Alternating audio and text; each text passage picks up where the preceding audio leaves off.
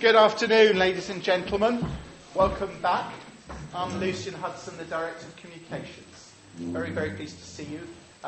We can only apologise for the bad weather, but I hear from some tables how relieved you were to find that there were covered walkways. So, yes, we're innovative, still innovative. This is a little setting the scene of where we are now and how that compares maybe to when you were here. How we have all grown. Can I just ask, before I go any further, for whom is this your very first visit to this campus? Raise your hands. Look at that. Hands down. Overwhelming majority. Who has been here at least once before? Okay. And who comes here regularly?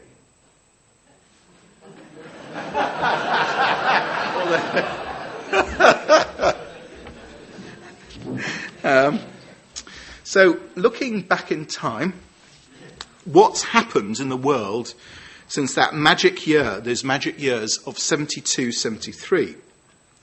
What was happening all that time ago? Well, in 72, we had the first handheld scientific calculator being launched. We had development of the space shuttle. We had the miners' strike. Anyone remember that? Even I remember that. Atari launched the first arcade game. And we had the first episode of Emmerdale Farm. In 1973, the UK entered the European Economic Community. Queen Elizabeth opened London Bridge. The Watergate scandal dominated the news. We all remember that, don't we? Pink Floyd released Dark Side of the Moon. Roger Moore played James Bond in Live and Let Die. I always ask this. Hands up if you're a Roger Moore fan or in James Bond. Right. Sean Connery. Yes. Anybody else? Oh, all right. I won't be controversial. Also in 73, we had the OU first graduation ceremony. And most importantly, that's when you started studying with the OU. Without you taking the chance with something that was very new, we wouldn't be here where we are today. We try to walk in your shoes. The OU now is the largest academic institution in the UK in terms of student numbers. 1.8 million people have studied with the OU. 1.8 million. Now over 31,000 of our students are under 25. The average age of a student, you might like to know, then, was 36. What do you think it is now? Very good, whoever said 32. It is actually 30. It hasn't fallen much, but the proportion of under 25s has, of course, risen considerably. The bigger difference is the proportion of men to women. Then it was 69% men, 31% women. What do you think it's now?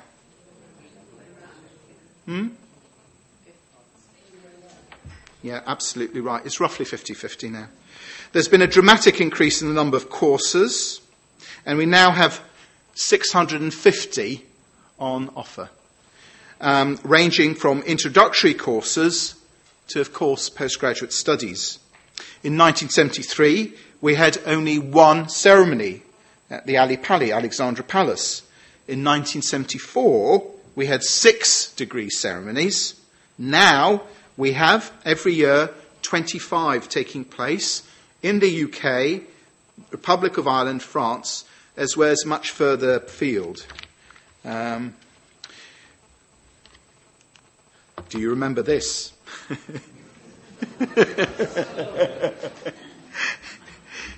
Recent series include the science programme Bang Goes the Theory, the long-running Coast, Frozen Planet. You all know we've done Frozen Planet? Great. Which reached 44% of adults. So very big hit for the BBC, very big hit for us, the Open University, and Wartime Far. wartime farm. That partnership of the BBC has been critical. That's been 42 years of a partnership between us and the BBC, still going very, very strong. 100 million views of OU programmes through the BBC annually.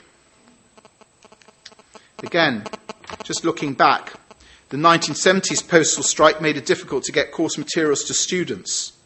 These days, students can get their learning courses from almost anywhere.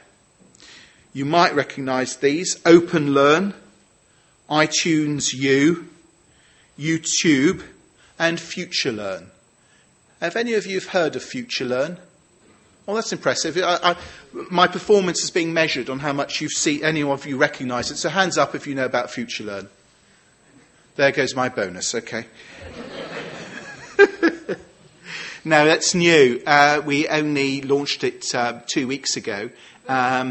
But covering my tracks, and I will say a little bit more about it. Fact about Open Learn: 300,000 visitors a month, 28 million visitors since launch. Look at 650 study units, interactive videos, academic blogs, and follow up on OU and BBC television programmes. iTunes U, new entrepreneurs in the top 10 of iTunes U courses. Beginners French is number 2 in the top iTunes U collection. 16 million iTunes U downloads. Isn't that a phenomenal number? YouTube, we have our dedicated channel offering what we call bite-sized learning and information about the OU. 65% of all those viewers are from outside the UK. So on Future Learn, it's worth mentioning just how this came about. There's something now called MOOCs. I don't know if you've heard of MOOCs, massive open online courses. Hands up if you've heard of a MOOC. Well, that's good. And basically, over about 2 years ago, this really got going. And it's a way of accessing much shorter courses, but not in a university context. Number of universities now are supporting the development of MOOCs, and the OU is no exception. Under the leadership of our Vice-Chancellor, Martin Bean, we are leading the sector and bringing together now 21 universities in the UK, including the Open University itself, and other universities and other partners, to have our very first MOOC platform called Future Learn. This is very exciting for us because it means that whatever the OU's doing, we're creating a new platform that learners can access to get a range of these smaller courses. And they can access them as learners. So they don't have to be, they're not students, they're learners. And why are we doing this? Well, we're doing it partly because the technology allows us to do it, but also we don't want to just, I don't know if any Americans are here, we don't want just the Americans alone to think they can do it. So we here in the UK want to make sure that we make available to our learners that sort of quality education. So if that's the way ahead, then we want to be there at the outset and not at the end. And we got all this support from other universities across the UK because they too believe that the OU has done such a good job being innovative in education. They want to work with us because of our expertise in learning. So that's a very important development. And Martin there, 2 weeks ago, was doing a press conference with David Willits, the university's minister, and Simon Nelson, the chief executive of Future Learn. And we got a lot of interest in the media in terms of our plans for this. And we've announced many courses already. So just thought you should know how much we've done over this time. To give you an idea of the size of the challenge, in our first year, I think we got 25,000 registered students. With Future Learn, which is this platform that the OU both owns and contributes to as a partner, we got, within the first 8 hours, 25,000 registrations. All right? So you can see why we're doing it. We're doing it because it's in our mission, but also commercially, we cannot afford not to try this out. Did you use any of these? And now, so we had the early computer, a microscope, a music course record. All these help make the OU different now. The virtual microscope and digital portable course materials. This year saw the launch of OU Anywhere, a multiple platform application that enables undergraduate students to access study materials through their smartphones or tablets. So you'll always find me walking around with one of these.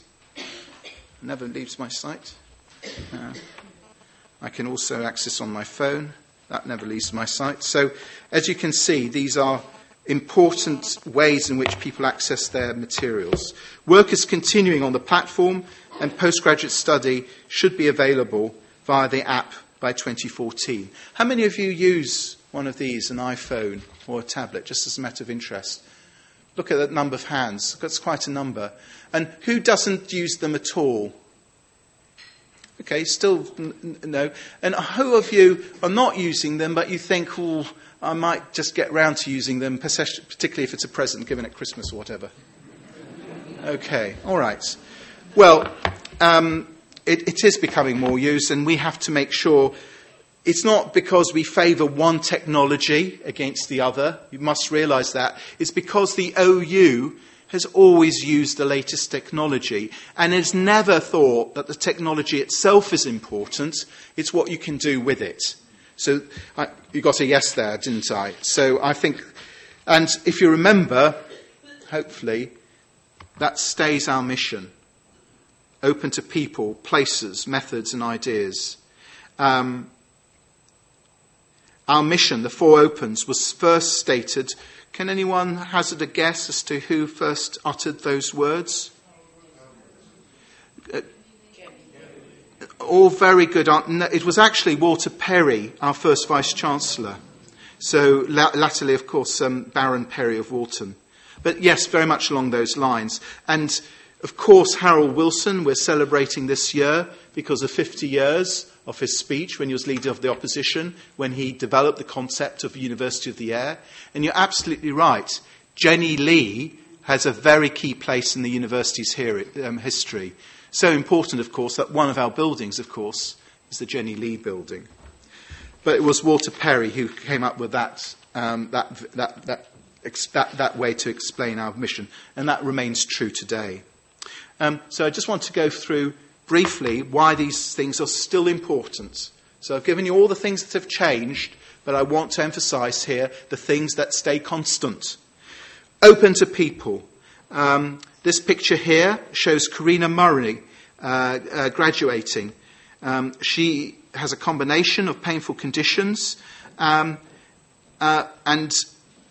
she says here, I went from walking 10 to 15 miles a day with my dog to having to give up work and being confined to bed or my wheelchair. Karina says, I'll never forget the day my first course materials arrived. The OU has continually adapted the amount and type of support provided. She says it's been a lifesaver. Nearly 18,000, I think that number is now growing. OU students have disabilities. The OU provides assistive technologies, alternative formats for course material, assistance at day in residential schools, and flexibility in assignments and home exams. And Karina received a Disabled Students Allowance Award, which paid for a helper and a special voice recognition software so she can study in bed.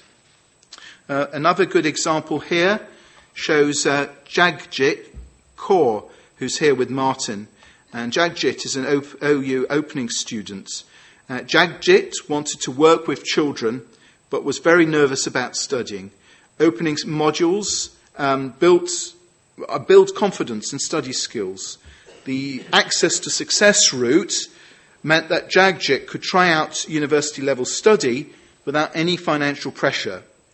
67,000 of our current students receive some financial assistance.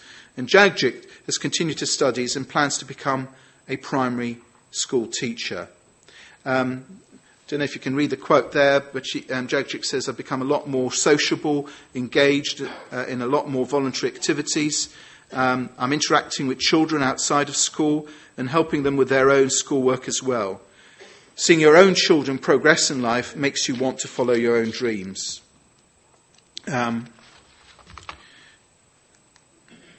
Open to people. This is Caroline Stevens. Caroline went from working in a community pharmacy to an acting chief executive officer, thanks to the OU. Studying the OU's MBA gave her the skills and confidence to move up the career ladder, to move into the charity sector, which she is passionate about. Nowadays, 71% of our students combine work and study, showing real dedication and the desire to learn and continue to learn throughout their working lives and beyond. Caroline says, it transformed every aspect of my working life, really. I changed direction from hospitals into charity work, and then I was promoted within the charity sector as well. So each promotion was because of the developments that had come out of my MBA. It transformed me so that I felt confident to be in a more strategic role. And I find this when I go to degree ceremonies, one of the favourite things I do, and I go to about 7 or 8 every year, just to get the sense of people of how much the OU has made a difference to their lives, often building confidence off the back of the study. We're in the top 5 universities for satisfaction. Studying opens your mind, says one teacher. My whole life has changed, says another person. It's a great way to study, and I'm sure I'm addicted to learning now. You have helped us become who we are today. This is something you'll like. You may have seen an awareness and what we call an awareness and perception campaign that we've run between our marketing teams and communications teams to tell even more people about the OU, featuring our most recent graduates. As you travel around regionally and nationally, you might have seen promotional materials at train stations, taxis and sides of buses. Big difference here. When I came in 2.5 years, I thought we're a great university, but more people need to know about us. I also thought that rather than just talk about ourselves, let us get the people who've studied with us to talk about their experience. This is concrete evidence of that working. We asked some of our new graduates to describe what the OU means to them in 3 words. And here's some of the most popular. Best thing ever. Scary, challenging, awesome. Well worth it. You might have some suggestions. If the mics are ready from Mark and Derek, how would you describe in 3 words your experience of being with the OU? A little thought. Roving. Right, get stuck in, Derek. Go to that table over there. Just over there. And who wants to volunteer? Any hands up? Yes? Oh, one here. Great. A marvellous opportunity. A marvellous opportunity. Lovely. Any others? Yes, one here. Opened my eyes. Brilliant. Opened my eyes. One over here. It transformed my understanding of mathematics.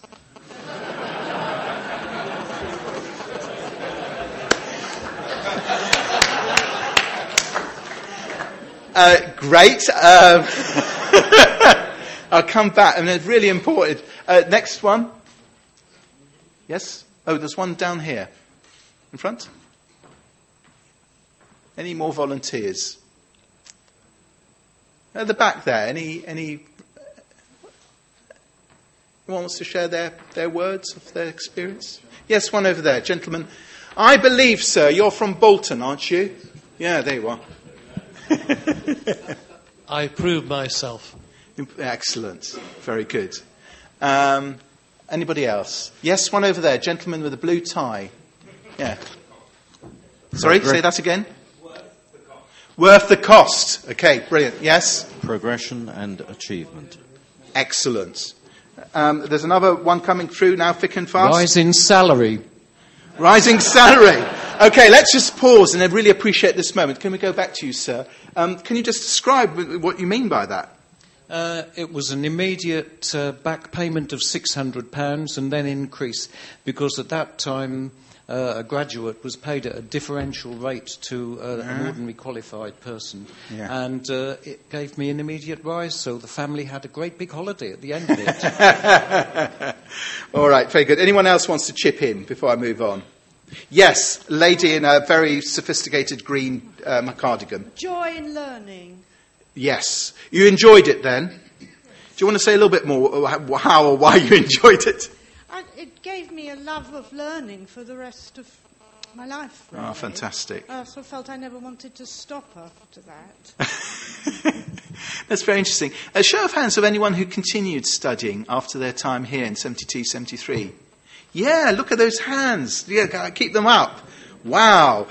That's interesting. Do you mind if I just ask one or two questions around that? Derek, do you want to come down this way? Does anyone want to just explain why they went on to study more? I would be very interested. Yeah? Yeah? Any one of you? Yeah, I got the degree with educational management courses, reading diplomas, master's degree. Yes. Over a period of time. Fantastic. And you enjoyed it all? And stuck with the OU? They were all the OU apart from the master's degree. Yes. I don't think that the OU was doing them at that time. Okay, great. One here, yes. I did various things, but the study was counselling with late marriage guidance, as it was then. Right. And now I'm doing French. So very not good. Through the OU. Not through the OU. No. Well, that's wonderful. Maybe one at the back. Anyone else carry on studying at OU? That'd be very interesting experience. The reason I asked this, I got a very good reason. It's more important than ever now that we encourage not only to recruit students for the right reasons, but we get them to complete and develop their studies. So it's quite important for us that people persist. Yes, madam. I'm not a madam, actually. So sorry. My apologies. But I can understand where you're going. But, short-sighted, my apologies, sir. I actually found the Open University enabled me to inquire in more detail. Now, I was fairly religious, actually, at one stage, and I started to question all sorts of things. I questioned the Bible. I questioned all sorts of things I was brought up at Sunday school, and I needed to travel south of France, go to Greece, go to all over where the Christian took place, and I've got and formed an idea now. For instance, when you hear that Jesus Christ survived for 40 days, then you've got to then ask the reason, what sort of survival? And I've read so many books now that I've formed my own idea of what is in what we call God. And that's because the Open University opened my eyes and but directed me into more reading and inquiry. Very good. So we heard that theme before, didn't we, of open eyes? Well, thank you. Is there anyone who thinks that in all those contributions, something's been missed in terms of any words that would describe your experience of the OU? Yes, sir. I mean, just wait till the mic gets to you, sir. Others can hear you better.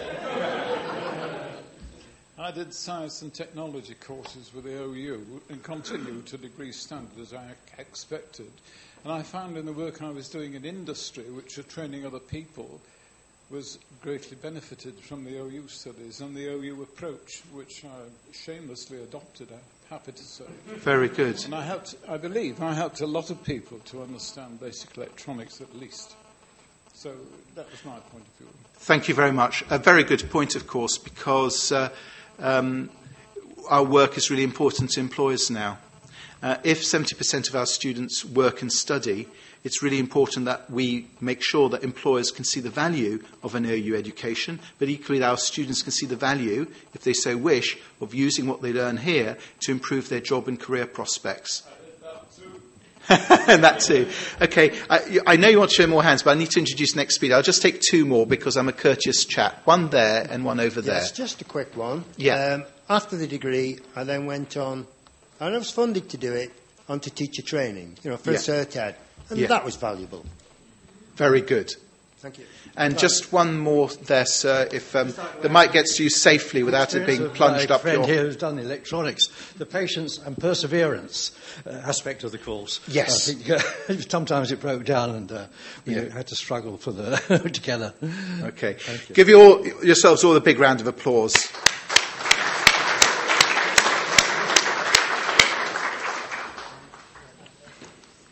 We just have a simple message to you today. The Vice-Chancellor, Martin Bean, Edith Prak, who you'll hear from later, the Director of Development, and myself. You are our pioneers, our most loyal ambassadors. Please continue to spread the word. We know how much you value, how much you might actually love the OU. But we are in a commercial landscape now, and it does help for word to get out and about that we're not just a top university, but a top university that's inclusive, a top university that's making a difference. There's no other university, in my view, that can claim all those things. So, thank you very much for hearing me. I'm just about now to introduce the next speaker.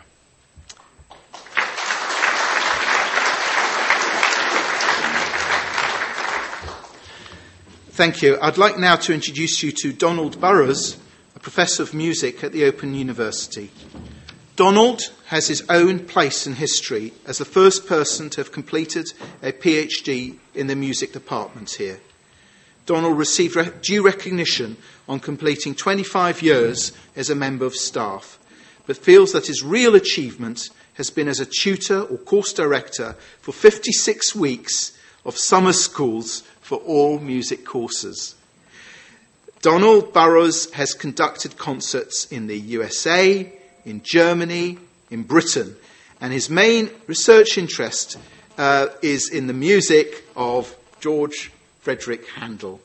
He is currently director of the Handel Documents Project, based in the OU's regional office in Camden and London. A big round of applause, please, for Donald.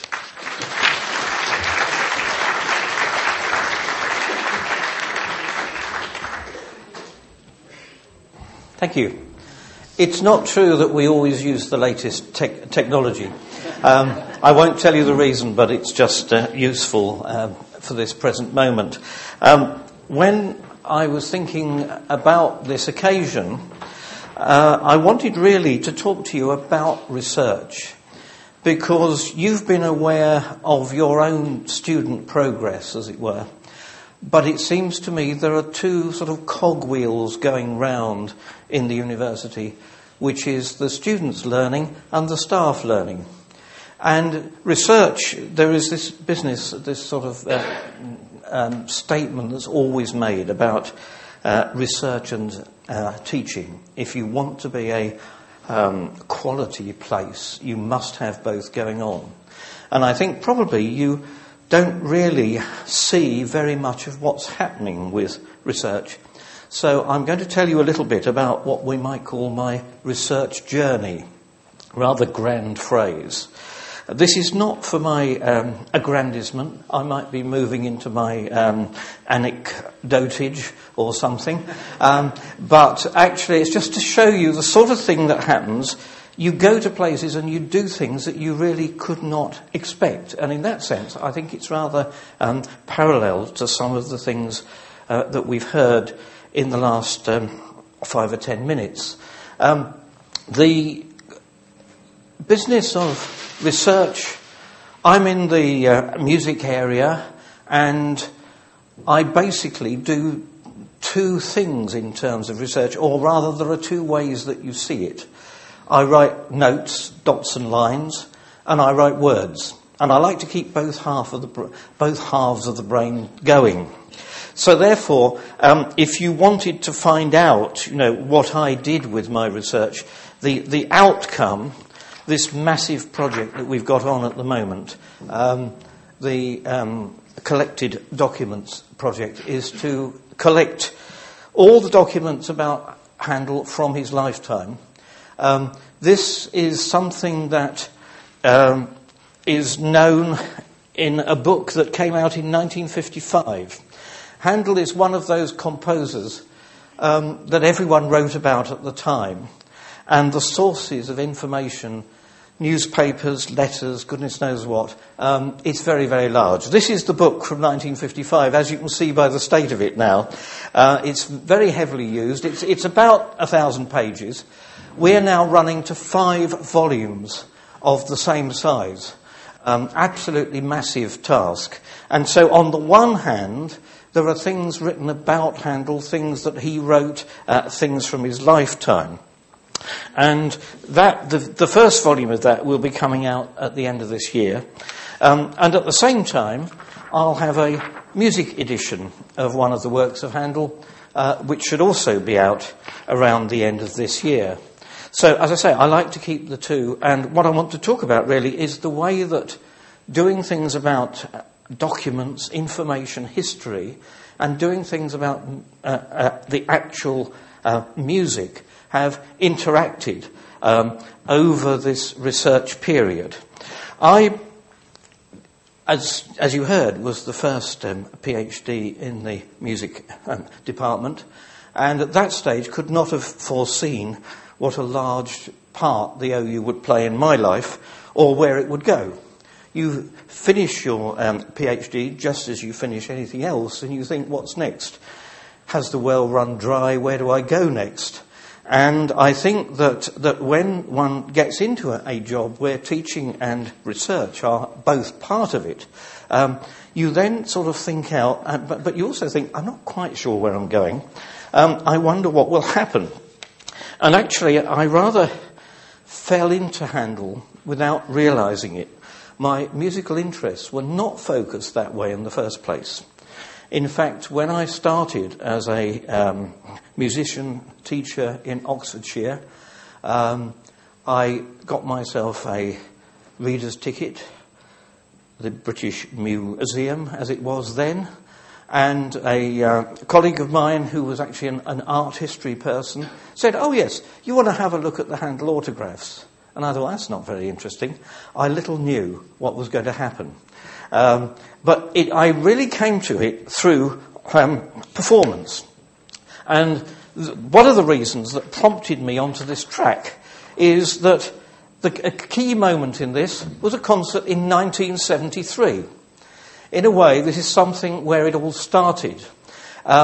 This was as it were, second item from a performance of Messiah that I'd done 2 years earlier. That I got interested in Messiah because there are several variant forms of the music. Handel performed it many times, different singers rewrote various bits of music. You had choices. And I got interested in looking at the music associated with Messiah.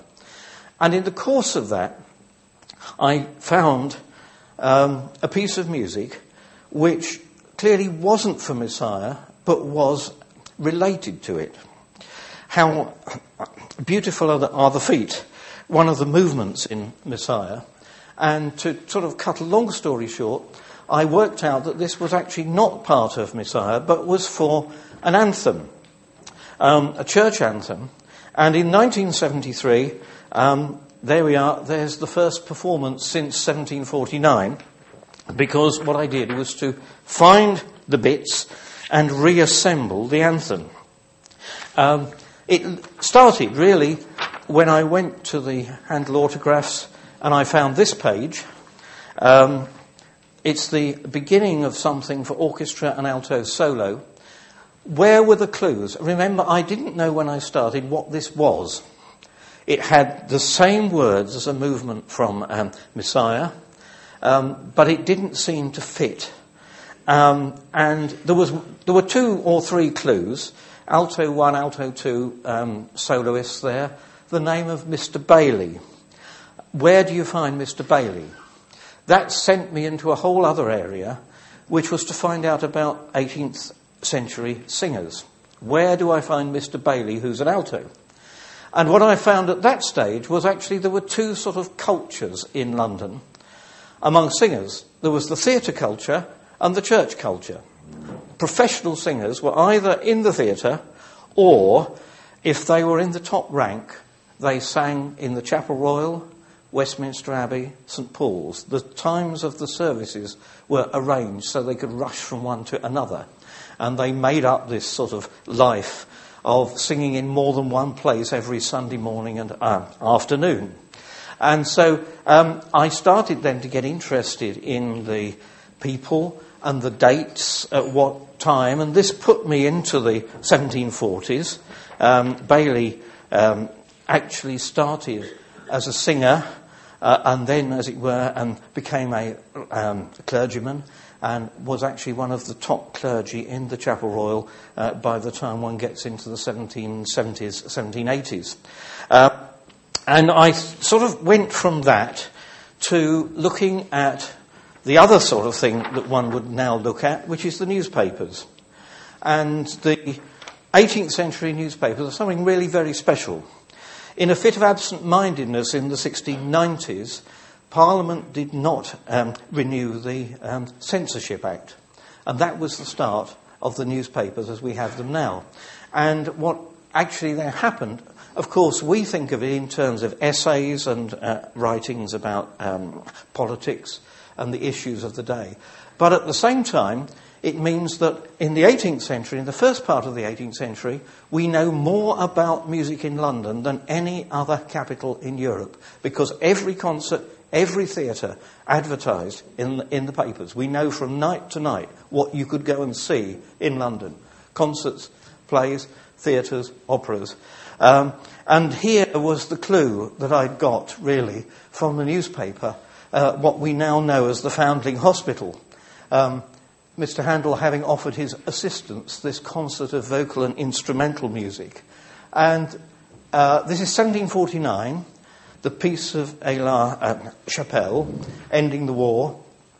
And that, of course, the big event was the Royal Fireworks, the Royal Fireworks music. And actually, part one of the concert, it says, part one of the concert, the music for the late Royal Fireworks and the anthem on the piece. There was the clue. The two fitting there, and then other things that follow. But then it got complicated because I started actually looking on at the newspapers, and you find other things then coming from it. The second advert tells you that the same thing's happening, but they've changed the date. Some persons of high distinction, they've changed the date. It was the Prince of Wales who actually went to the concert. And so when you go from there to other things, I then thought, well, how can I be sure that the anthem on the piece was this thing that I'd found the manuscript of? And the answer was then to look at things like the equivalent of an 18th century concert programme. And lo and behold, here, actually it does say there, down at the bottom, does it? Yes, Mr. Thompson. Here we are, down here. Mr. Thompson having printed the words of this performance. Books may be had at the same place where you get the tickets. So the thing to do was to find one of these books, and here was the programme for the concert. It had the wrong date on because it was printed before they changed the date. But lo and behold, when you turn the page and look at part one, there, the music for the fireworks, and there's the anthem on the occasion of the piece. Everything sort of got added up. And I was able to reconstruct the anthem. The copy of the music that was originally used was lost in a fire, almost certainly in 1840.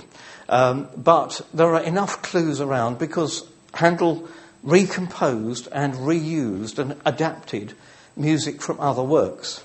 And so it was a question of chasing through other things to find where the music came from.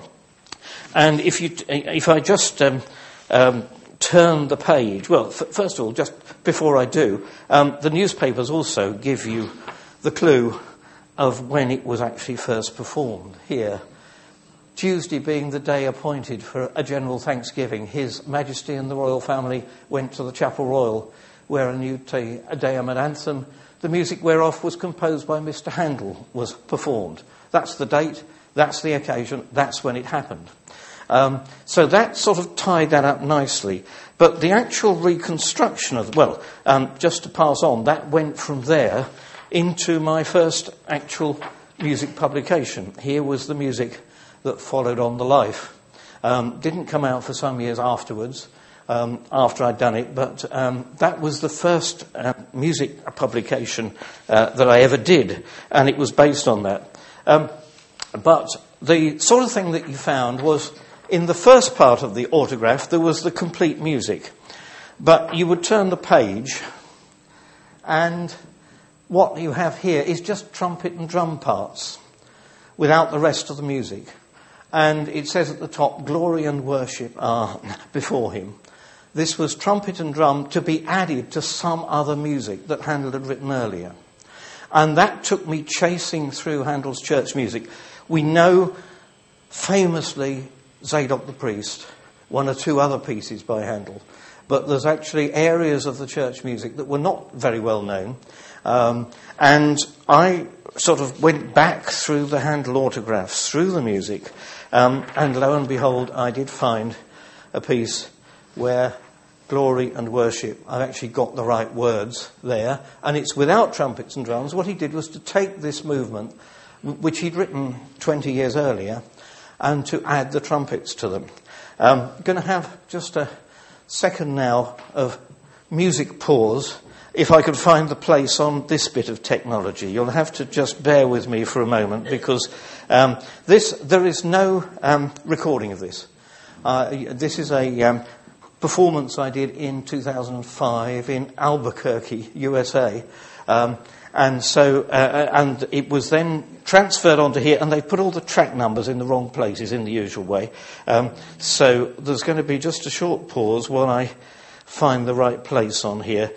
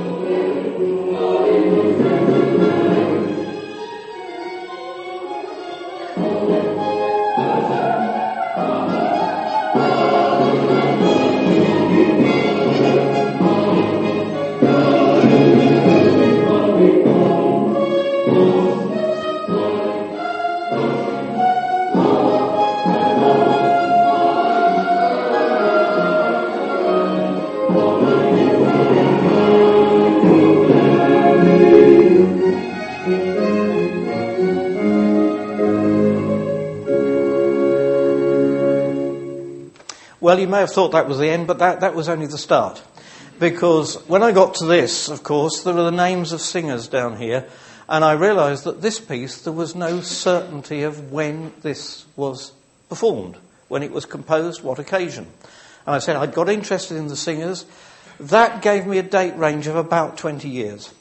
So I then, in a lunatic manner, got interested in manuscript paper, the stave ruling, the watermarks. And I tried to get a match. I looked through Handel's autographs. Here's an easy thing to say. Looking for these things. And I got terribly good on 18th century paper.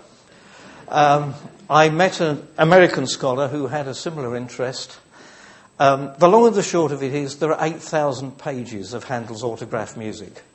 And it resulted in the book, the catalogue of Handel's autographs, where we identified the stave ruling and the watermarks in every page. And then we've, of course, came to how do you do this? How do you do the watermarks? Photography had been tried. Then chronology was talked about, which was terribly technical, but apparently had a sort of cancer risk, and so people didn't do it. Or you could send it off to the lab for 2 months and then get it back. But we wanted to work fast. We got all these pages, and so we went into good old cottage copying, hand copying of watermarks, but you needed something to do it with. And I toured the world with this bit of kit, which is a flat light, which you put underneath the page and put the tracing paper on the top with something in the way, and we went and traced, and then you could transfer it to the next page and see if it was the same watermark. This was fine, except that, of course, if you go to America, it's a different voltage. And so I had the travelling kit, which had an American shaver's converter for the voltage. And when you went to Manchester Central Library, they were still on 3-pin 50-amp plugs. And of course, that was in the days when you could. I went round the world with this, with wires sticking out the top. And of course, occasionally one was stopped at the airport for some reason. I can't think why.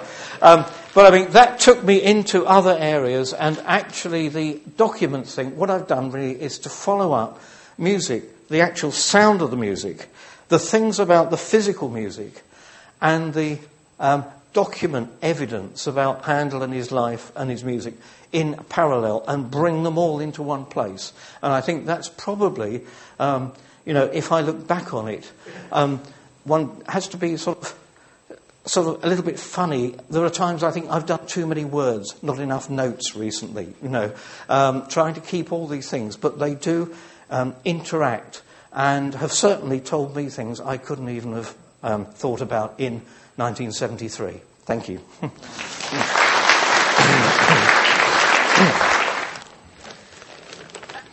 Good afternoon. Sorry, I was just waiting for all the kit to be packed up, but I think that'll take a while. Thank you so much, Donald. That was absolutely fascinating.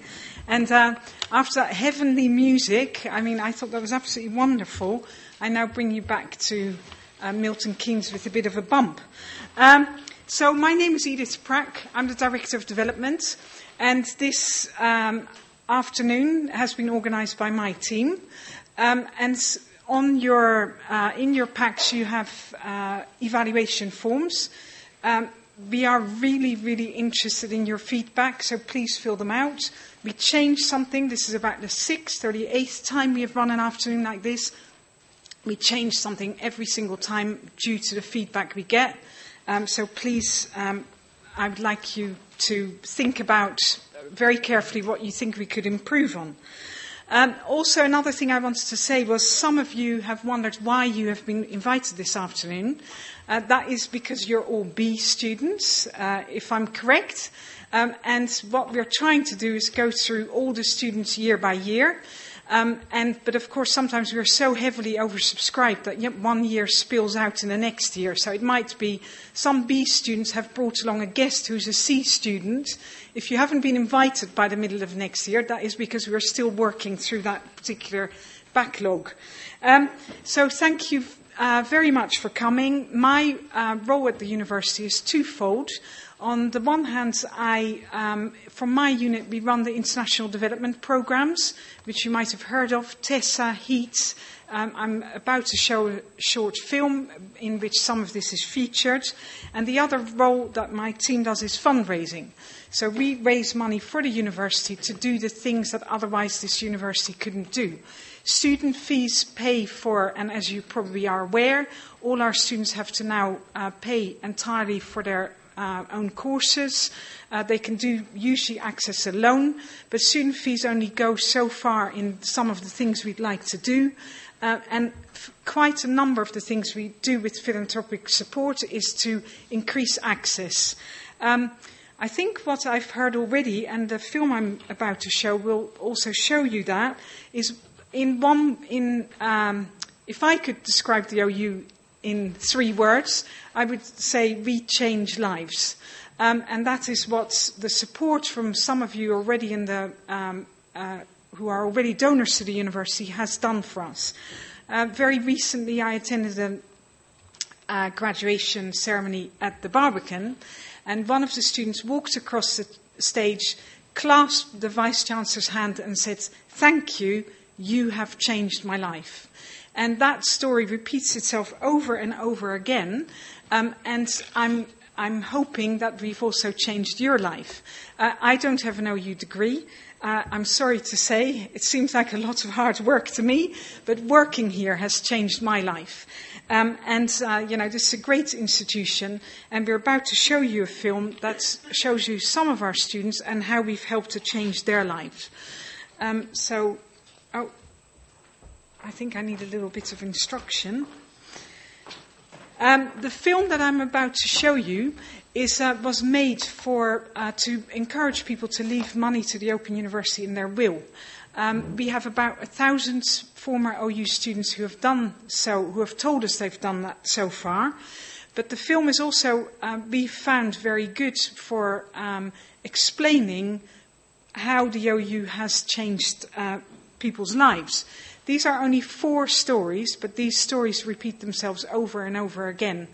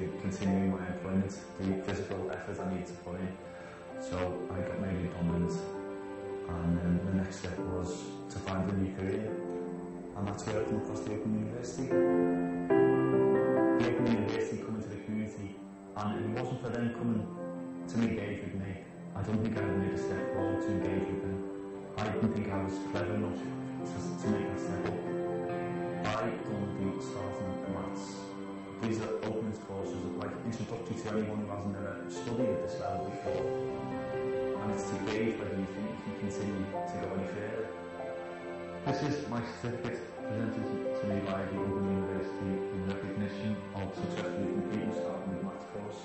My dad's really confident now compared to what he used to be. He's a completely changed man through the Open University helping him. He's good at maths, really good at maths.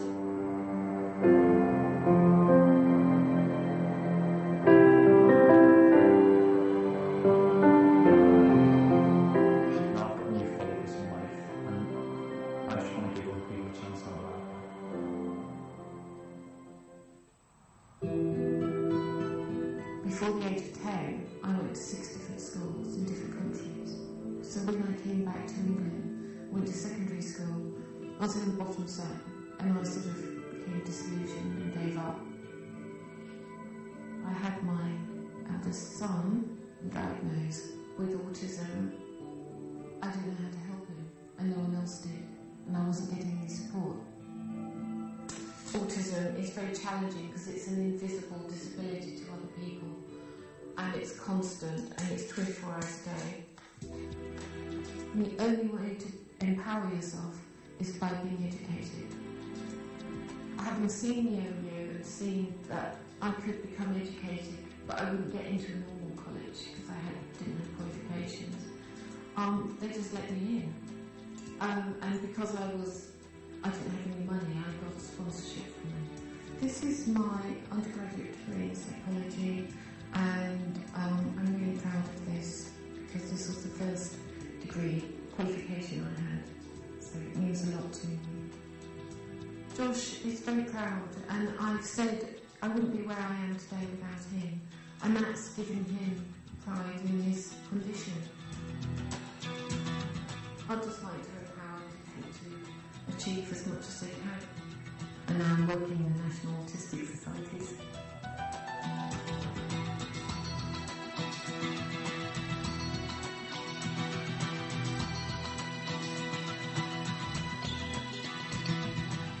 Without the OU, I would not be in the position I'm in now.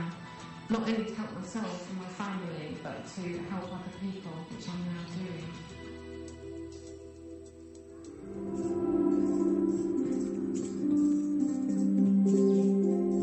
Welcome to my house in Ghana. That's my album. So this is me. I am a teacher here who has benefited from using test materials written by the Open University at UK, and the aim is to achieve education for all. This is my test materials. It does make a big difference. Today I would like to talk about collection of data, so I'll go to measurement and data handling. When I look through Tesla, there are so many interesting ways to teach people. There are some things that I have never tried out myself before, and then I integrate it in the preparation of my lesson notes and also in the delivery of my lessons. I love coming to school. Every day when I'm coming is a joyful day for me. Tessa is always ready to deliver. Before her, so we had nothing else. Tessa's totally pupil or child-centered, where every child will have to take part. And then write the number. The Tessa materials have held their notes. The children, they are very good, especially when it comes to their reading. Yes, and they exhibit a lot of confidence.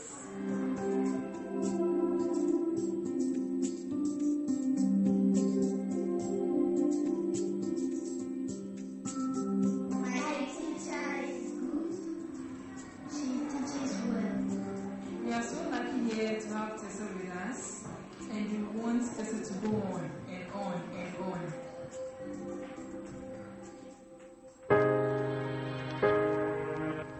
I'm doing a BA Honours in English Literature. Writing within a certain guideline, writing within a certain skill. Back in the early 90s, I started to develop ME, a fatigue-based illness, and I've also got myasthenia.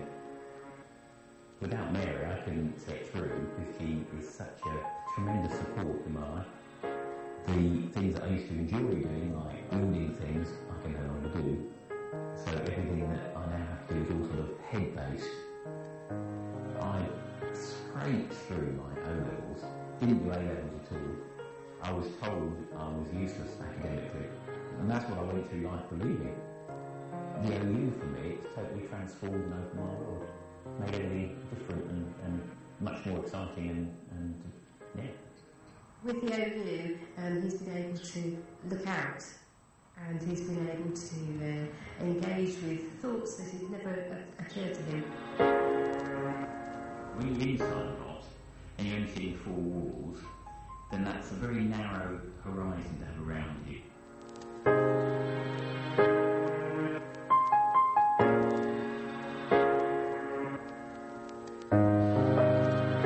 I certainly could not study without this support, and it makes a difference to me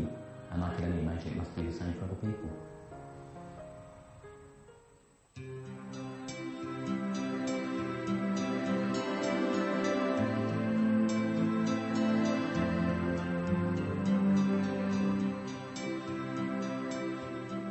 The Open University is a unique and inspirational organisation. It was founded more than 40 years ago with the mission of being open to people, places, methods and ideas. Our pioneering students, staff and supporters made this mission a reality. Since then we have taught more than 1.5 million people, and that innovative spirit continues to burn brightly, providing opportunities, realising potential and changing lives through the gift of education. And you can make a difference by making higher education available to everybody, regardless of their background. So please do well and donate something. Without that funding that was available, I would possibly still be looking for a career path. I would say you've put your money in a very good place for the future, and I personally would thank you. Thank you. It's just made such the biggest difference.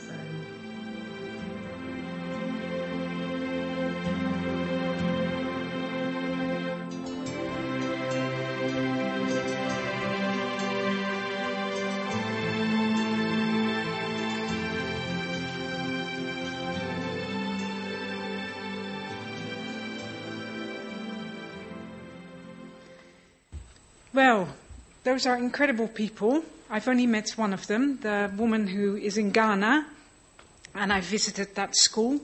It's an incredible feeling to go to Ghana and see people talk about the Open University with just the same affection that you get from our students in the UK. This is an incredible institution, and we've been here for 40 years, partly because you have, at the very beginning, put your faith in us. And so we are very grateful for everyone who studied with us in the first decade of the university and who made this a success. If you're interested in supporting the OU, please talk to a member of our staff who are all around with the blue T-shirts. We've this time put a donation envelope in amongst your materials at the request of some of our pioneer students who came back at previous occasions. And if you're interested more in legacy giving, there's a booklet in your bag as well. I would now, before I close, just thank you for joining us this afternoon. We hope that you'll learn more and go back as enthused as you came. And we hope you'll study with us more. You can now do so for free via Future Learn, Open Learn, and all the things that Andrew is going to talk about.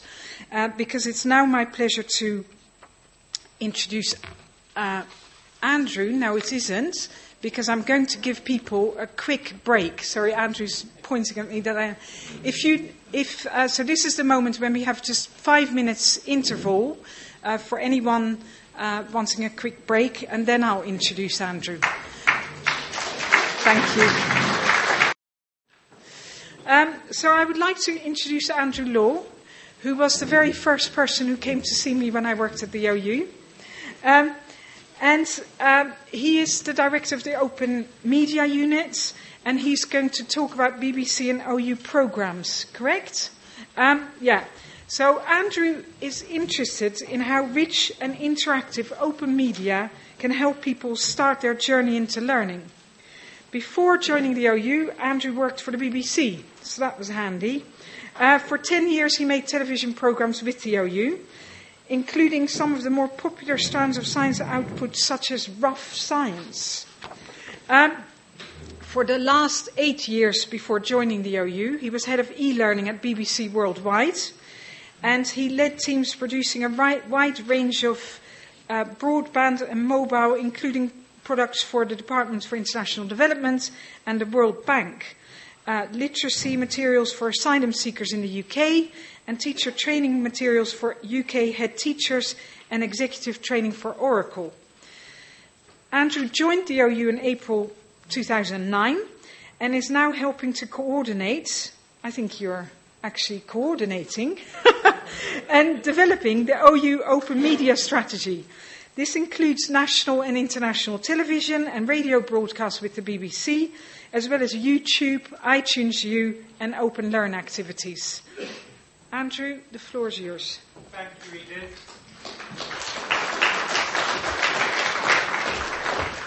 So can you hear me? Is that okay at the back? Too loud? It's okay? Yes? Okay. So relative new boy, really. 4 years. A lot of people have done much longer than I have.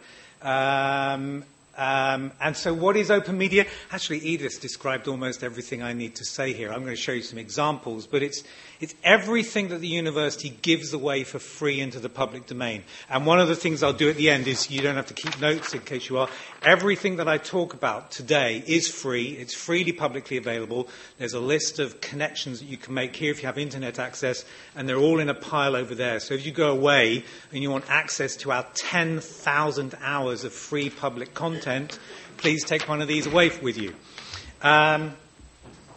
So Into the Great Wide Open is something that I think the university's been doing really since day one. And as you are pioneers, some of you may remember this.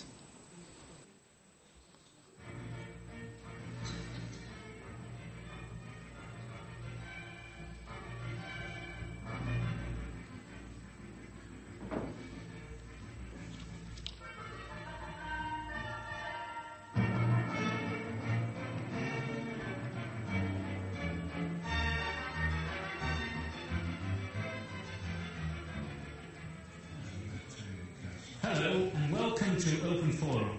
This is in fact the first of all the Open University television programmes, and the Vice-Chancellor, Dr. Walter Perry, had hoped to be with us today. Unfortunately, he's unwell and so hasn't been able to come. But here in the studio with me is the University Secretary.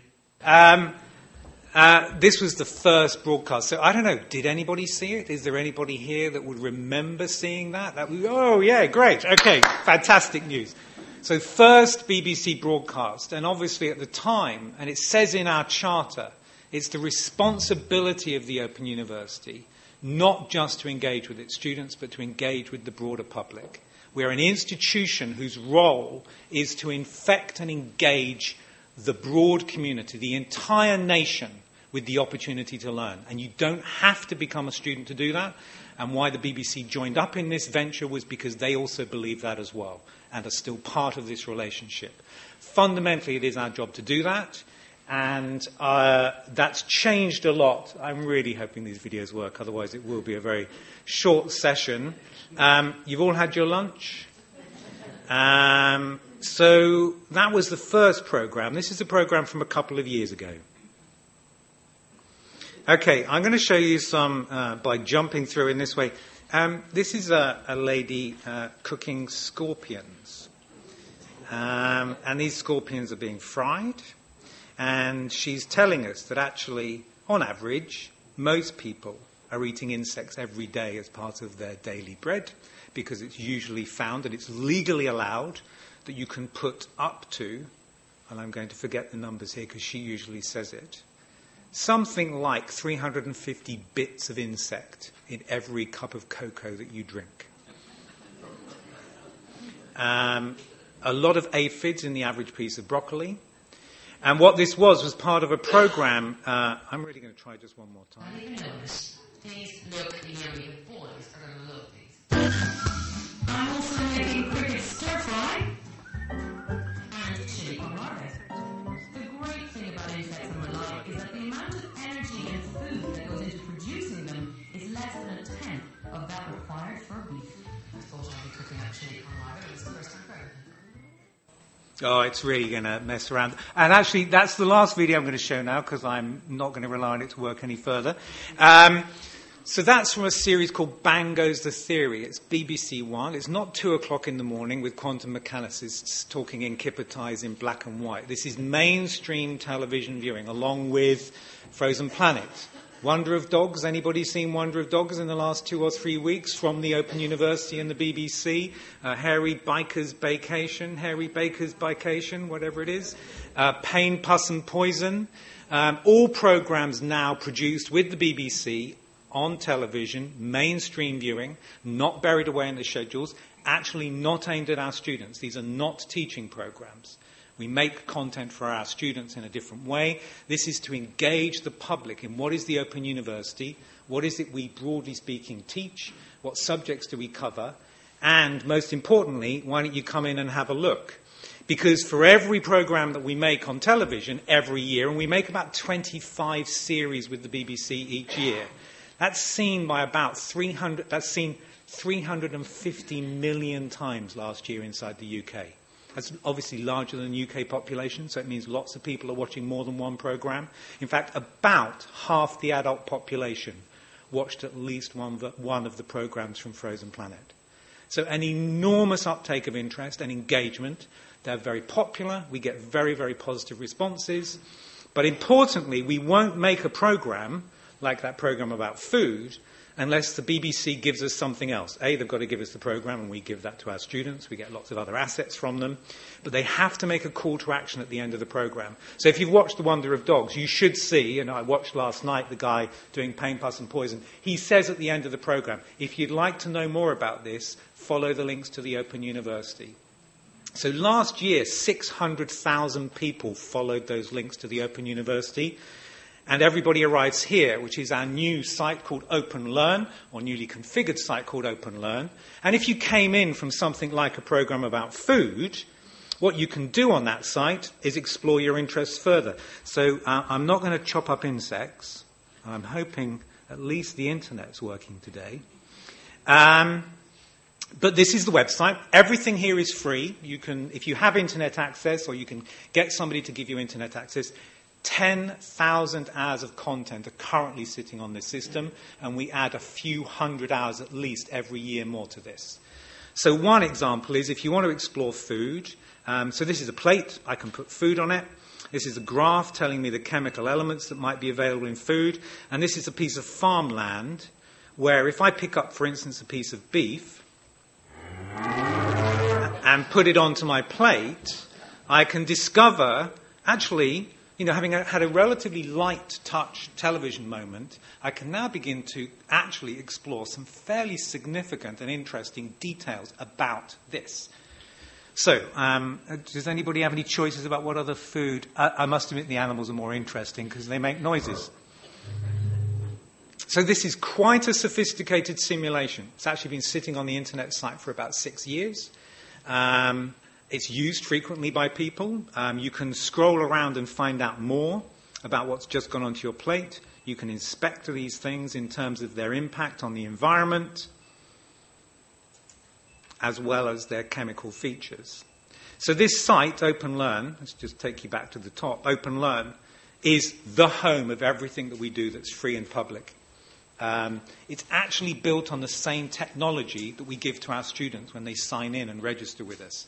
And that gives us some other advantages, which I'll come back to later. It's not all about food. All of the subjects of the university are covered here. A lot of material. And if you don't know what to look for next, the editor will regularly... So here's our dog stuff. Here's our pain, pus and poison stuff. And at the bottom, we make other recommendations that you can go and look for, other stuff. And we also see what other people are liking at the stage and seeing if your friends might recommend something to you. So you can go and explore, maybe for 10 minutes, for 20 minutes, that subject in a little bit more detail. But what's also important is actually you can become a student. Now, you can become a student in a virtual sense. We're letting you in for a few hours to be a student. We can't give you a tutor. We can't, at the moment, mark your exams. But we can give you access to one of our units. In this case, if I just reveal the summary, this is a 15-hour study unit. Some of you will remember study units. It's the equivalent of a single unit. It's free and publicly available. You will remember you did much more than 15 hours work for any one module. We're only releasing one study unit per module, but we make sure it's a meaningful one, it's truly engaging, it's a real learning experience, and you can work through this study unit. The learning outcomes, there'll be interactive activities in there might be quizzes in there, a range of activities in there. And you might be wondering, why on earth are they all doing this? Well, interestingly, we let people comment on our pages. So anybody that's got any views, likes, dislikes. I don't know if you can read this, but this is somebody that came in and browsed the site. And what they've said is they've started looking at this unit, and then they've registered with the Open University to take the course. I didn't write this. I discovered it half an hour ago when I was preparing this presentation. I did prepare it a little bit more than that beforehand. But we are now getting 10% of the people that visit this site are making an inquiry about whether they could become an Open University student. Now remember, I said 600,000 people came from the BBC. 10% of those make an inquiry, or at least explore the possibility of becoming a student with the Open University. But the traffic from the BBC is only part of the story. 5.5 million people visited this site from elsewhere last year. So the BBC causes just above 500,000 of our traffic, but 10 times that traffic comes from Google. People just looking for content. And being in the big, wide open means those people will discover us. And all we have to do is give a little bit of our assets away, and they come looking. Now, they could become students, and many of them don't. The vast majority, those 5.5 million people, have not obviously become OU students. But some of them do. More than enough to pay them for the cost of this site. But for the other 5.5 million people, we are giving a free, valuable public service, a real social mission to the world of free education that's available here. Okay. So, do go and have a look at the site. All of the URLs, the addresses of these sites are here. However, that's part of the story. As I say, obviously, we're interested in people not just looking at the units, but then phoning us up or clicking through and making an inquiry. If they don't, that's fine. We're not going to stop doing this if we don't generate students. However, we do generate students through this process. And the value of those students' registrations more than pays for the cost of this site. I'm also happy to stand up in front of existing students and say, I'm taking about 1.5% of your fee and spending it on the public engagement activity here. And so far, I've not had a single student come back and say, I find that objectionable. I think they recognise that as the university engaging with our broader culture and contributing back to the society that gave birth to it, it's right that we share some of our assets without damaging our business. I think a lot of people ask, well, hang on a minute, won't people just do stuff for free and then not become a university student? To be frank, if you want a qualification, you're going to become a student. You cannot get a qualification by doing this at the moment. You cannot get a qualification by doing this. So if they want to come in and study, they'll come in because they want tutors, they want that pastoral support, they want the qualification, they want the guidance. We cannot offer that in the public domain. Okay. However, this is just one of the channels that we now run. So we have the BBC output up here, and we also move some of our content onto some of these other channels. It's past, which is when I was supposed to start the talking. So we've got 20 minutes. I'll keep going for a little bit, but I'm really happy to take questions if needs be during this. But I'm going to move on for a minute. If anybody's a bit, well, this is an approved YouTube video from the English faculty. Let's just say that. Is anybody a YouTube viewer on a consistent, regular basis? Yeah. Of course you are. There are some here. And I'm hoping after today there'll be more. But in addition to capturing an audience on television and capturing an audience on our website, what we've realised is that there are other channels that we can put our content onto that we don't have to manage. My team has to look after that Open Learn website. We don't have to look after YouTube. Somebody else will look after YouTube for us. It's called Google. And what's important about YouTube is that it is the second largest search engine used in the world. So putting video on YouTube, if you want attention, is a very good idea. However, we have done things on YouTube that some of you may find shocking. So I'm just going to take my career in my hands and hope, that it plays, because I'm really not going to read this script out to you, but it's only short. It's only 60 seconds long. Okay, I'm going to do something better than that. I'm going to not rely on PowerPoint, and I'm going to go to our YouTube channel, because I did say it exists, and rather than do it through YouTube, I'm going to so this is our YouTube channel. We've got about maybe 200 hours of video content here.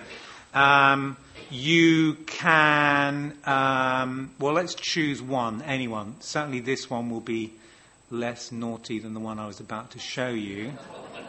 I probably don't have time to go off and find it. So let me just see if we can make this one play.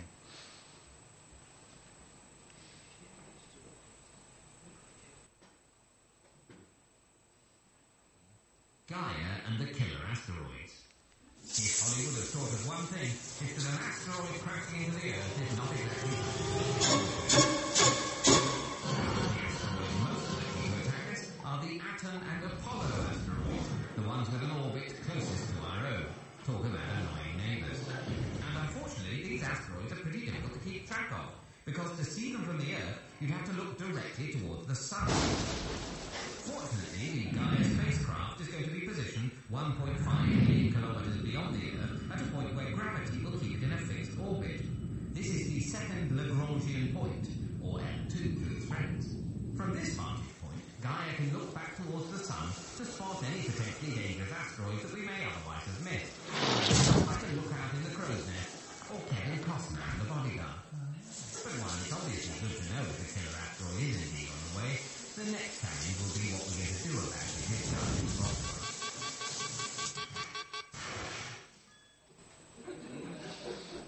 Okay, so I don't know if any of you remember watching TV programs or anything like that as part of your study. Did anybody do science or astronomy here? I doubt if you would have found anything like that in the unit. I'm not certain it would have helped a lot in terms of the teaching and learning, although many of the things that I'm showing to you, as well as being part of the public engagement strategy, are also then being reabsorbed back into units. So the history of mathematics that we've just made, again, that's David Mitchell, the guy from Mitchell and Webb, the guy on Have I Got News for You. It's a comedy scriptwriter. I don't think for 40 years that a university ever hired a comedy scriptwriter to work with its academics. I'm not certain that's something that would have been naturally part of course production, but it's definitely part of public engagement, and we see no harm in that coming back and kind of influencing the way that we teach our students as well. I don't see why you shouldn't laugh while studying at the same time, and that is a real possibility now. Now, something like that costs about a 50th of the price of a television program. But the other key thing about that is that it can be seen anywhere in the world by anybody. And a TV program can be seen for 30 minutes only in the UK. And then it's gone forever. So these are very, very powerful opportunities to engage a much wider world in permanent state. And that video, or videos like it, did that say... Actually, that's only had 8,000 views. The one I was going to show you has had 250,000. I've made a video up there that's been seen by 500,000 people. So it's possible for us to reach the similar scale of television production now through YouTube. And what's also critically important about that, and I daren't scroll down on this page because I have no idea what's written on the bottom of it. Sometimes it's quite rude. Sometimes it's... Shall we have a look? Oh, goodness, what's going to be there? Oh, interesting series. Few. David Mitchell doing a thumbs up. And then somebody asking a quite reasonably complicated question about the Gaia satellite. So not just mucking around, genuinely asking a question. I must admit, if I go any further, I'm slightly worried about what else we might find. Okay, thank you, Gaia. I love these animations, psychoasteroids. Okay, what it does tell us, and that was a bit of a risk, that wasn't a setup, is that we're getting language used on YouTube about us, which 10 years ago we would have died for. People saying the Open University is cool. And younger people talking about us as a place that they want to be associated with. And that's critically important for us as we look forward into the next 40 or 50 years, that young people see us, and they increasingly do see us, as a destination that's cool and valuable and important. Okay, so... The history of English. Oh, now it wants to play. The English of science, or how to speak with gravity. It's slightly rude. Before the 17th century, scientists weren't really recognised, possibly because lab coats had yet to catch on. But suddenly Britain was full of physicists. There was Robert Hooke, Robert Boyle, and even some people not called Robert, like Isaac Newton. The Royal Society was formed out of the Invisible College, after they put it down somewhere and couldn't find it again. At first they worked in Latin. After sitting through Newton's story about the common falling to the terror from the arbor for the umpteenth time, the bright sparks realised they all spoke English, and they could transform our understanding of the universe much quicker by talking in their own language. But science was discovering things faster than they could name them.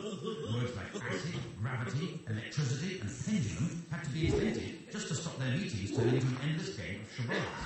Like teenage boys, the scientists suddenly became aware of the human body, coining new words like cardiac and tonsil, ovary and sternum. And the invention of penis and vagina made sex education classes a bit easier to follow, though clitoris was still a source of confusion. Okay, slight risky one.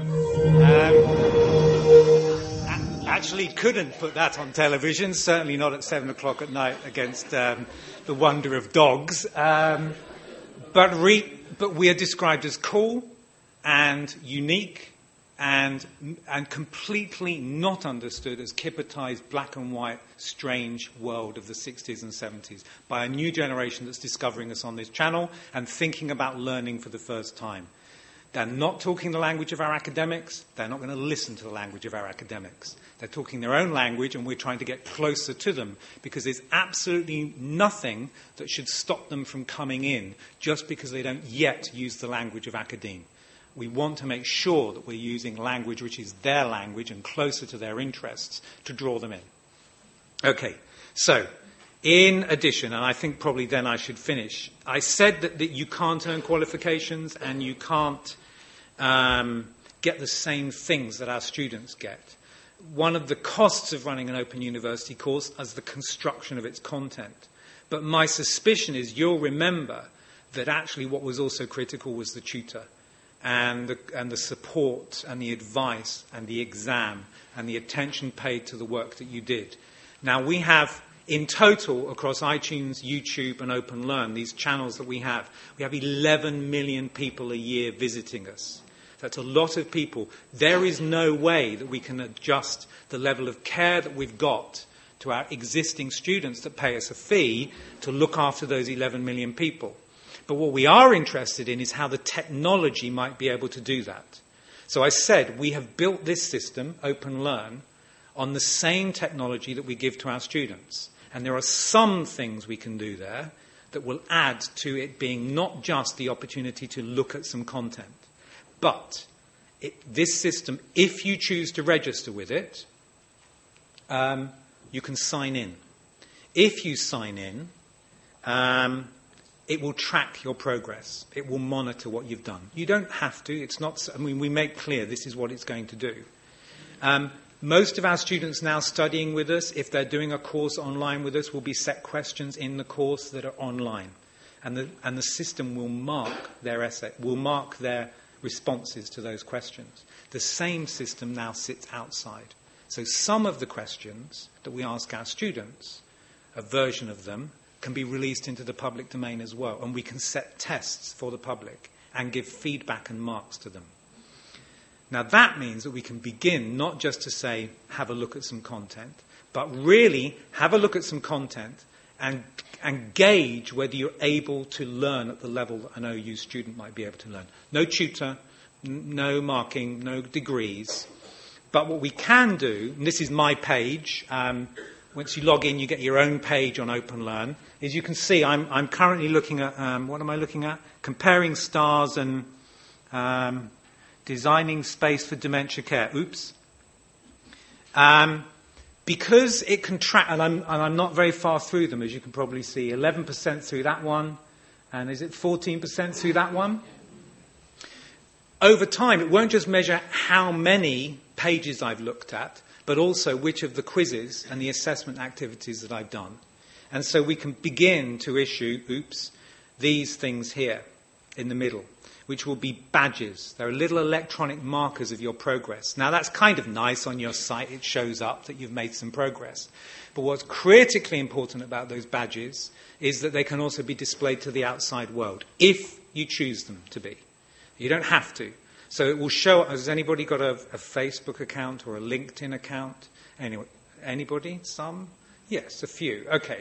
So on Facebook, this system will, by the middle of next summer, talk to Facebook and show, if you choose it to, what badges you have earned by studying for free with the Open University through a series of modules. And that badge you can show to your mates because they'll be looking at your Facebook page.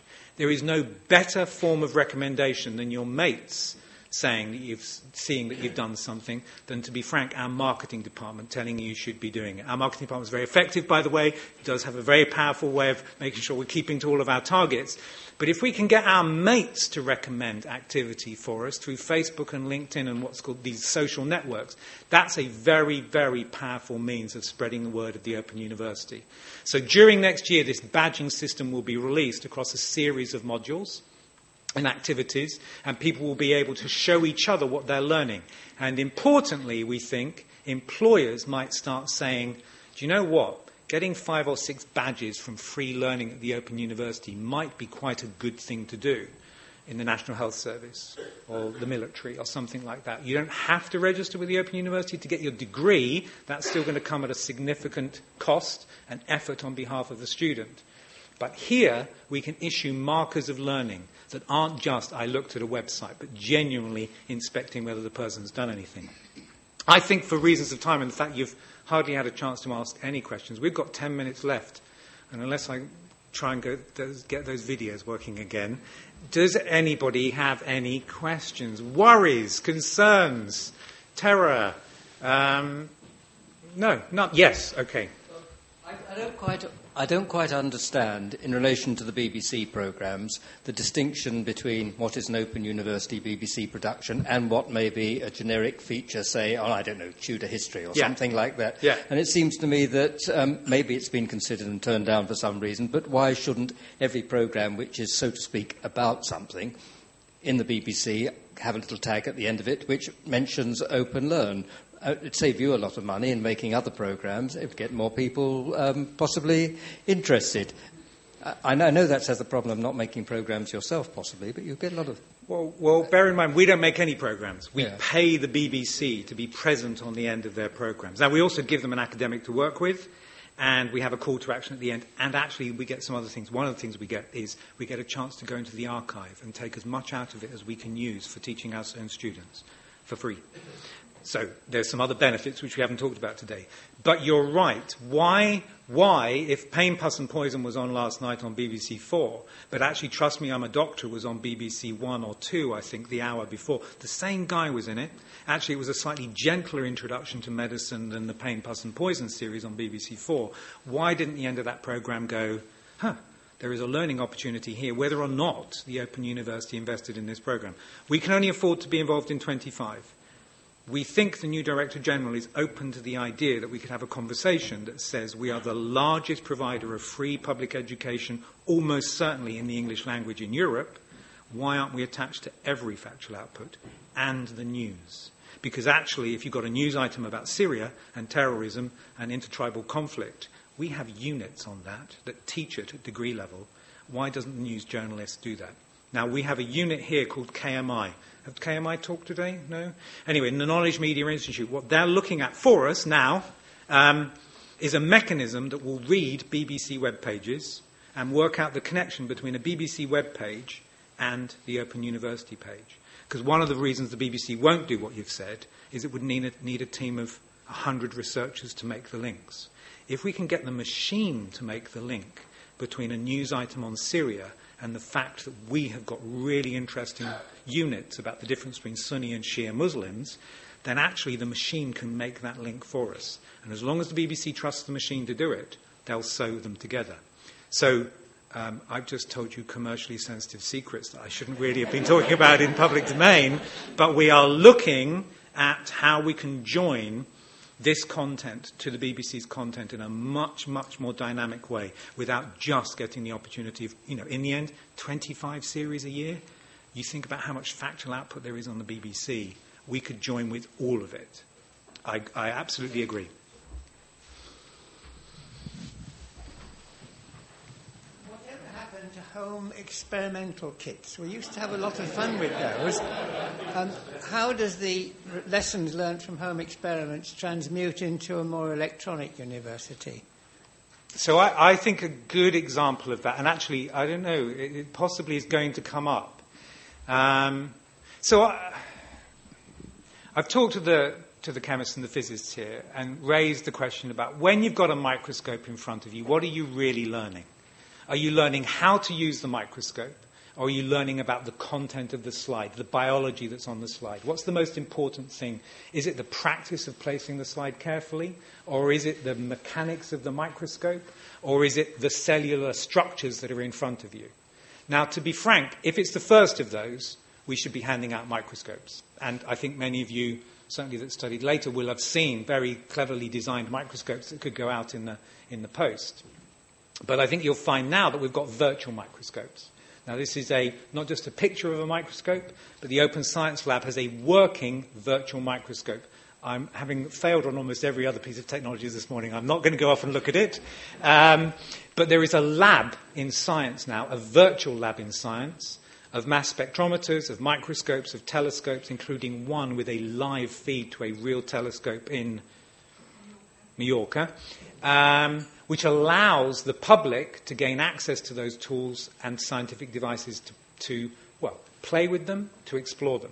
It is not going to teach good practice with actual physical microscopes as well as actual physical microscopes will, but sending one microscope out to one student versus sending a virtual microscope out to anybody in the world that has an internet point is a very, very powerfully different opportunity.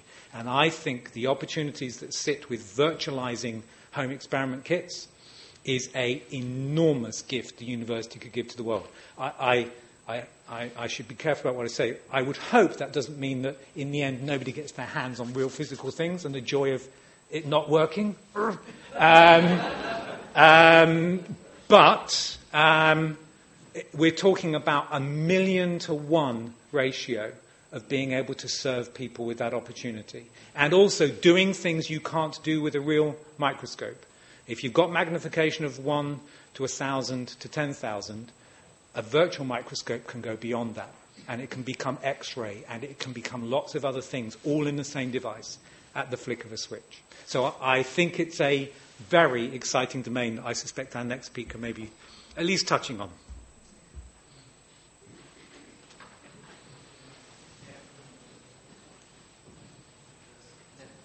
I saw that programme last night about food degenerating, and it was very interesting, and I enjoyed it fully. But the only question in my mind was, this was all conducted in a temperature of 28 degrees C, which, I mean, you don't very often get that in a kitchen. No, in I this hope country. not. No. I would have liked to have known what happens at a normal temperature, or if you put things in a fridge, for instance. Yeah. Does the same thing happen, but over a longer distance of time? Yeah. Now, that could have been a mistake in the programme, in which case our academics let us down, but I don't think they did. They will have known that what was being presented there was, you have some choices in your 3 minutes of TV fame time to make, and they may or may not have made a good choice. I thought it was rather alarmist. And it may also be alarmist, but although I think it's fairly rare for the university to be engaged in something that we occasionally hit the press, climate change, something like that, around which there's some controversy.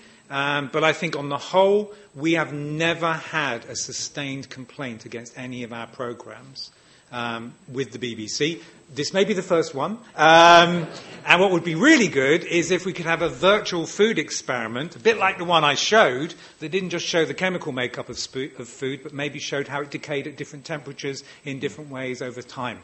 And you could play with that at your heart, until your heart is content.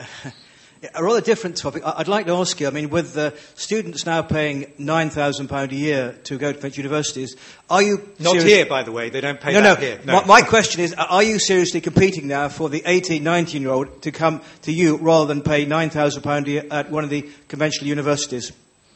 Are we seriously competing? To be frank, it is not our target I think we're realistic.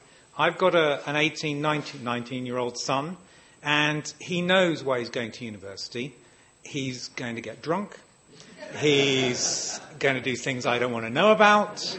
He's going to get away from home and me. And he's going to have a different life experience that, in a sense, that middle-class ticket can buy him. And I will pay some of those fees, if not all of them, for him. I don't think, for a lot of young people, that ticket into degree-ness is just about the qualification, although it increasingly is a concern. Am I going to be employable? Is this really worth it? And so we have seen a dramatic decrease in the average age of an open... Do you know what the average age... Actually, I asked this question and I may not be able to answer it. Do you know what the average age of an Open University student is at the moment? Because somebody told you this morning? Right, okay. So that's the average. That's the average, which means that we have people that are younger than 16-year-olds studying with us for degrees. We do, don't we? It's the fastest growing cohort, is my spin doctor to the left here telling me. It is a very significant growth area for us. And I think, actually, particularly for people who are financially challenged or challenged in other ways, it's not just the money. It's the idea that you don't have to leave your community. The people that care for you or you have to care for by coming to the Open University. You can remain part of that community, actually, wherever you are in the world. If you're in the bush in Nairobi or you're in Scunthorpe struggling to look after your mother with Alzheimer's, this is an opportunity for you as an 18-year-old that no other university can give you. And I think that's a very powerful thing. As it happens, I do believe that the other universities will price themselves into a market that's heavily middle class, and there is nothing to suggest that our approach to the widening participation audiences and learners here has been impacted whatsoever by our fee structure. In fact, I think widening participation section of the audience, the people that we think might struggle paying the fees, has actually gone up higher than we thought it would.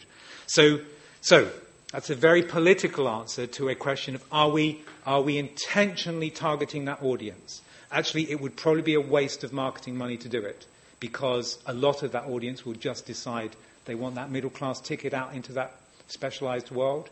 But a growing group are beginning to doubt that that's the best thing for them and their families. So a week summer school can't compete then with student life for an 18, 19-year-old? I only ever filmed summer school. I never got to experience it directly. And that which could appear on camera, I suspect, is limited. And I think it kept you going, I think, for the remainder of the year until the exams in November time. So it's the impetus you needed, I think. To be honest, I think we should align our fee structure with Glastonbury tickets and what actually you get. And actually, you start the Open University at Glastonbury. Or at Reading. I think that would be a killer marketing ploy, is to say, here's a community of people that love the same thing that you love, and actually as part of your fee structure, we're going to do a group deal. We're going to give you 1,000 tickets to Glastonbury as part of, compared to the total fee, it's not that much. You start your experience learning with our community at Glastonbury. I think we should do it tomorrow. You're going far. I've talked over. I've gone over because I'm... Oh, sorry. What is the current fee structure? The current fee structure, it's at the edges of my knowledge, but it's £5,000 a year full-time equivalent. So if you were, and traditionally, most other universities, that's in the £8,000 to £9,000 region. So we are about as low as you can go. And we cover our costs. We are not going to sink by doing that. So we are comfortable with our fee structure. So £5,000 a year if you study full-time, and bear in mind most people are not. And you'll only pay that back if you earn money, and you're in work, and you're alive, because a lot of older people will study because they know they won't, in the end, have to pay back all their fees, and you stay in the country. So there are real advantages, and I think the thing that our Vice-Chancellor did for us 2 or 3 years ago was to get the government to recognise part-time learning deserves loans as much as any other form of learning. And I think he played a critical role in making that happen. He wasn't the only person that was arguing for it. I think we would be having a very difficult time now if that wasn't the case. But I think people are beginning to realise that actually a loan, my son's first going, £9,000, and then he's going, oh, but hang on a minute, it's actually £15 a week if I'm fully employed. And that's really nothing to worry about, because he spends that on all sorts of rubbish. I'm really aware that I don't want to avoid any other questions. I can't avoid more finance questions, but Edith advised me. I'm aware that Eileen. The last one. There's one more. Is there? Yeah. One more question up there. Okay. Can you make it an easy one? No. I work with a lot of disabled people. Yeah.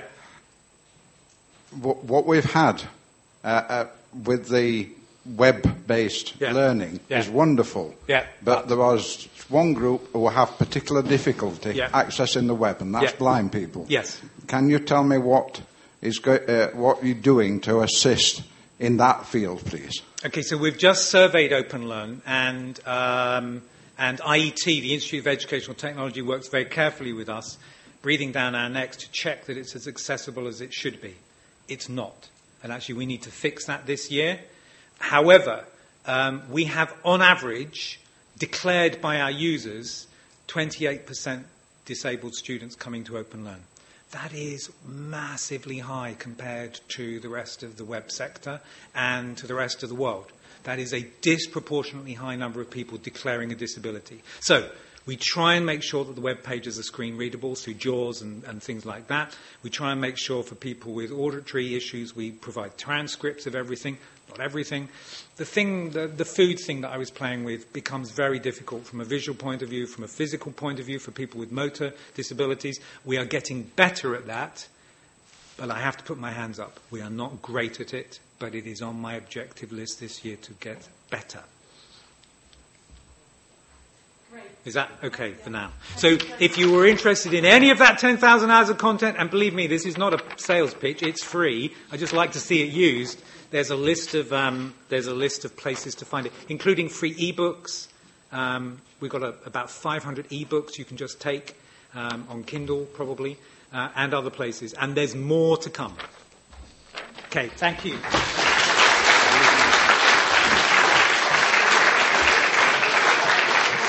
So, big thank you to Andrew. Big thank you to Andrew, our Director of Open Media, but soon to be our Director of Marketing. See him at Glastonbury next year. Many things have changed, but the OU's heart is still beating in the same place. I wish you safe travels, and thank you very much again for coming.